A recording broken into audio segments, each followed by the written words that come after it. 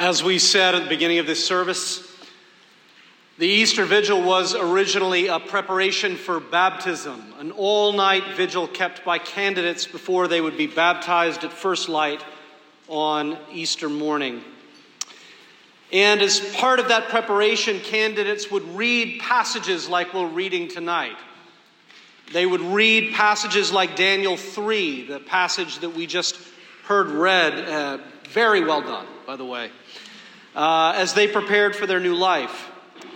Daniel chapter 3 is the story of three young Israelites who have been taken into captivity with many of their people and forced to live in Babylon. But this does not mean that God has abandoned his people, as many thought had happened. Through the prophet Jeremiah, God reveals that he has actually sent his people into exile in Babylon to seek its welfare. To be in the city but not of the city. That God might bless the city through their presence there. And God has given the same mission to his people all around the world. To live like exiles in captivity. To be in the world but not of the world. To be an extension, a vehicle of God's blessing to the nations. And so this passage, as we look at it, shows us, for those of us who are Christians, three things about living this life faithfully. For those of us who are here who are not Christians, it helps us understand why the world needs to be rescued. Why God needs to send his blessing out to the nations. The three things we'll see are this: the danger of captivity, the way to freedom, and the God of the furnace. Let's pray.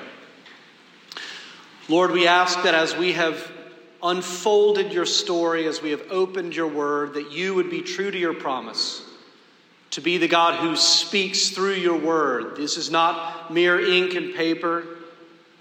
Lord, this is your voice that we seek to hear. And we pray that as we hear your voice, that we would come face to face with the living word, Jesus Christ. And it's in his name that we pray. Amen.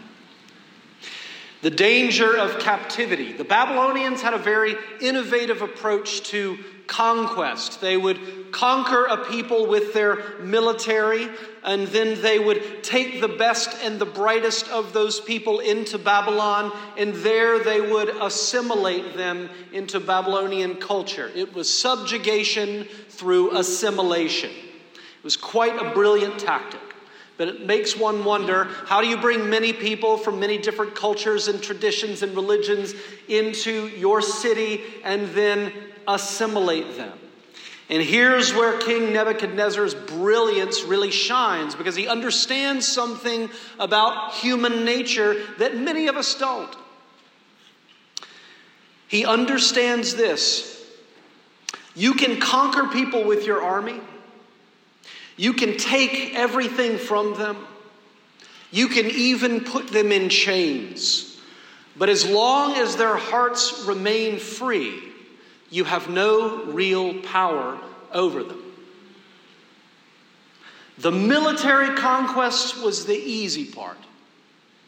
Now begins the real work of the spiritual conquest. So Nebuchadnezzar sets up a great tower, a 90-foot golden idol, a representation of all the glory, all the values of Babylonian society, a monument to human greatness. And he tells the people, you can have your own religion in private. Believe whatever you want in your own home. But when you're in public,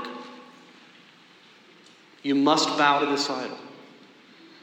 When you hear the music, you will bow, and if you do not, you will be cast into a burning fiery furnace. The spiritual conquest has begun. If you want to control people, you have to control what they worship.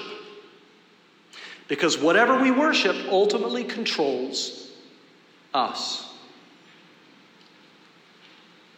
So he builds a statue and he ascribes divine value to this statue.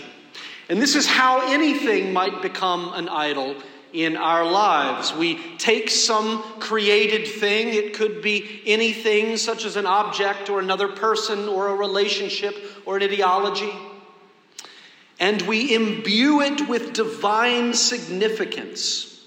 We set our whole heart on it. We say to this thing or to this person or to this ideology, my life's not worth living unless I have this thing. If I lose this thing, my life is no longer worth living. You set your whole heart on it, and it becomes more important to you than anything, even God. We look at this society and we can't imagine listening to music and bowing to a great golden statue. We say, I would never do such a foolish thing. Think about our lives here in D.C., those of us who live in the metro D.C. area. We don't bow to a golden statue, do we? But many of us do bow to other idols, perhaps the idol of achievement. We set our hearts on being respected, on being successful. So we begin to elevate our grades and our college admissions and our jobs and our careers above everything else. We drive ourselves and we drive our children to succeed.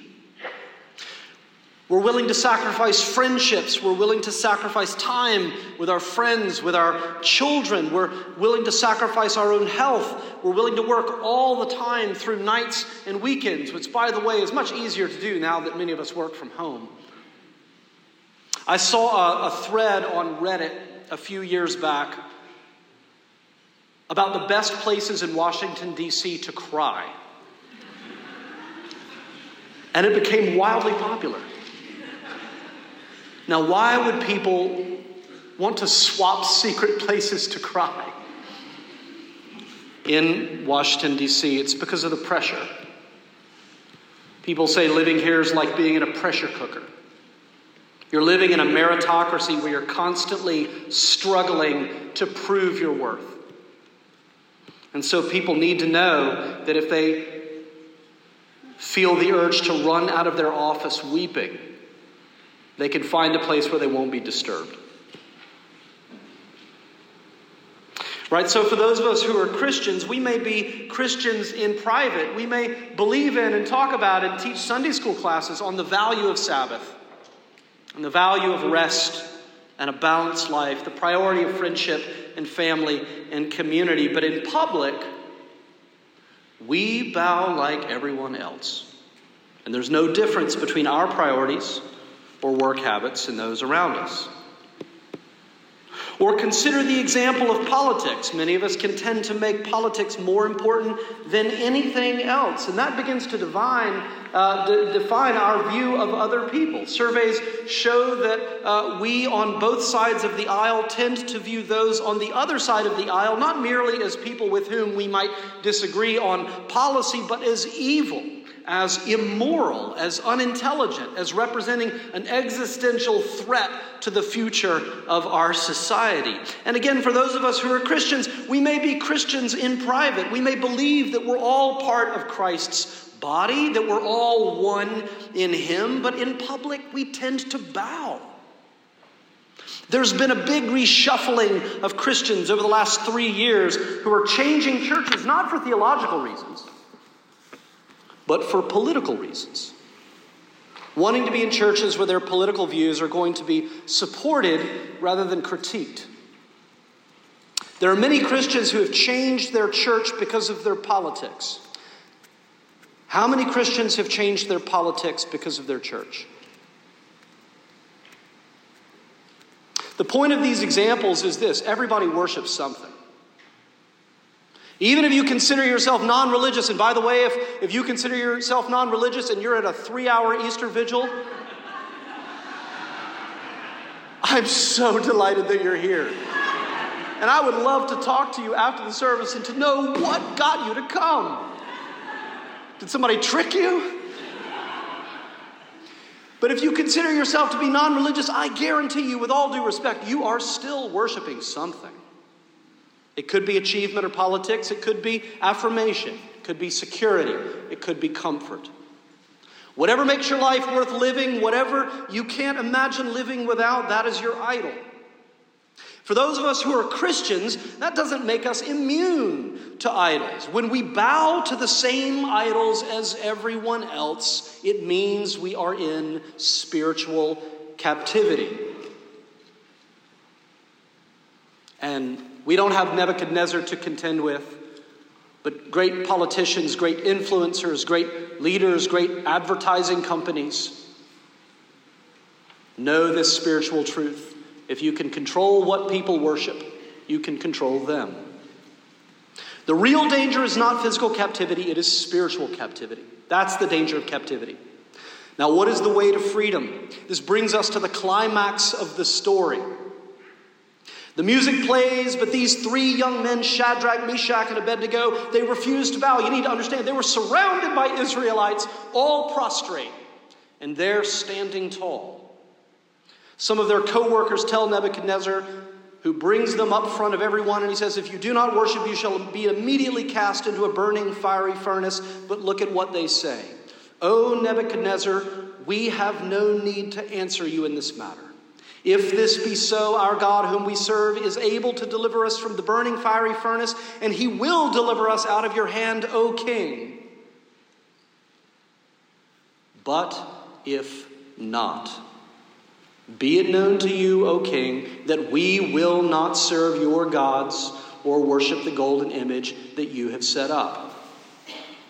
Now, we know how the story goes. We know that when they're thrown into the furnace, God miraculously saves them, but they had no idea. They had no idea this was going to happen. This is the Holy Saturday moment of Daniel chapter 3. And they're staring into the unknown, and they have no idea what's going to happen. But if not, signifies a single-minded devotion to God. We know God has the power to deliver us, and he might. But if not, we will serve him and him alone. The Reverend Dr. Martin Luther King Jr.'s sermon on this passage is by far one of my most favorite sermons he ever preached. And he talks in that sermon about the difference between an if faith and a though faith. And an if faith says, if God saves me from the furnace, or helps me get this job, or makes sure I have enough money, or helps me feel fulfilled, then I will worship him. It's faith that is contingent on God holding up his end of the bargain. It's transactional. A though faith says, though God may allow me to suffer, though God may refuse to answer my prayers the way I want, I will still worship him and him alone. That is a faith with no contingencies, where we're worshiping God for God's sake alone. Now you say, what does this have to do with idolatry? Well, remember, Nebuchadnezzar allowed his people to worship their own God as long as they also worshiped his idol. That way he could still control them. And this is the real problem with an if faith. With an if faith, you're not actually worshiping and serving God. You are co-opting God in service to your idol. When you say, if God makes me successful, then I will worship him, then the thing that you're worshiping is actually success. And you're trying to force God to serve your idol. And if your true idol is success, then success is your master. And guess what? Whoever holds the keys to your success is in control of you. So if your boss asks you to do unethical things in order to be successful, you'll do them. That's captivity. But when you are able to say, though God may allow me to fail, though I may miss the promotion, though I may lose my job, I will still serve him and him alone, then the idol of success no longer has any power over you. And you, my friend, are free. The only way to be free is to worship God alone. If we try to worship God plus anything else, we will be taken captive. So how do we get a though faith that leads us to freedom?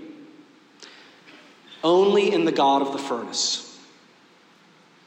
We think of this story as a story of God miraculously saving these men.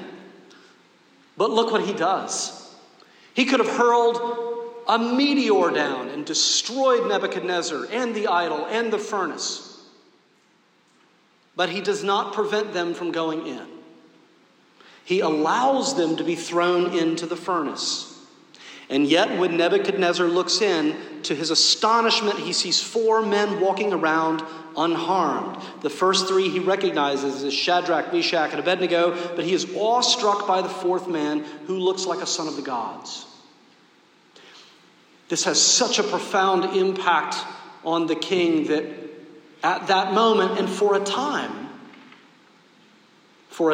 in the story of Daniel, he's willing to worship and honor the God of Israel.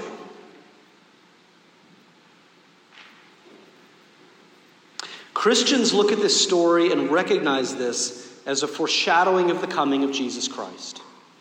And what we recognize is that when Jesus died on the cross, he went into the ultimate furnace of God's wrath. But he went alone. And this begins to open our eyes to the only way that we might be able to have a though faith.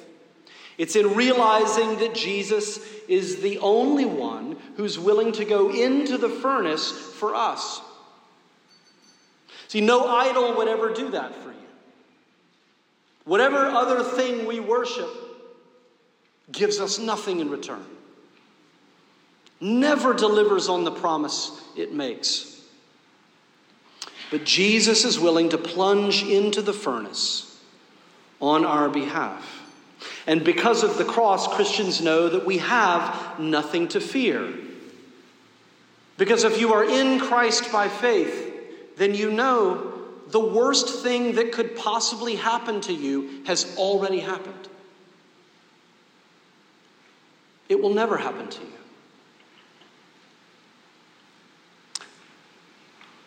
And because Jesus went into that furnace of sin and death and then rose again, he transformed death into a mere doorway. See, eventually Shadrach, Meshach, and Abednego died. They were preserved this time, but eventually they died. And one day we will all die. God does not promise, he never promises to save us from death. God promises to save us through death. The furnace is really a metaphor for the suffering that Christians face throughout our lives. You know, we read this passage and we wonder, will I ever have to go into the furnace? Will I ever be plunged into the furnace? Not if you have an if faith. With an if faith, you have a shot at living a long and reasonably pain-free life. With an if faith, you have a shot at being relatively, reasonably comfortable. With an if faith, you have a shot at fitting in, at being well-liked, at being esteemed even. With an if faith, you'll have a religion that is a source of encouragement to you when you're feeling down, that gives you a sense of meaning and direction, that provides some structure for your children and a source of friendship for you. But someone else is calling the shots in your life.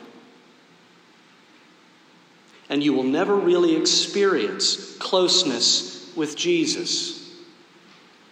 Because Jesus is in the furnace. And you will live your whole life standing on the outside looking in.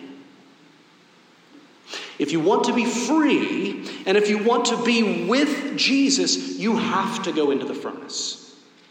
And that means following Jesus no matter what it might cost you. And that means a hard life where you most certainly will suffer. But in that furnace, you will never be alone, because Jesus Christ is already there, and he will always be there with you until he leads you out the other side. And because of the cross, you know you have nothing to fear. See, for those early Christians in those early Easter vigils, as they prepared for their own baptisms, they were clear on the meaning of what they were about to do. Baptism, my friends, is a death. But it is a death that leads to new life.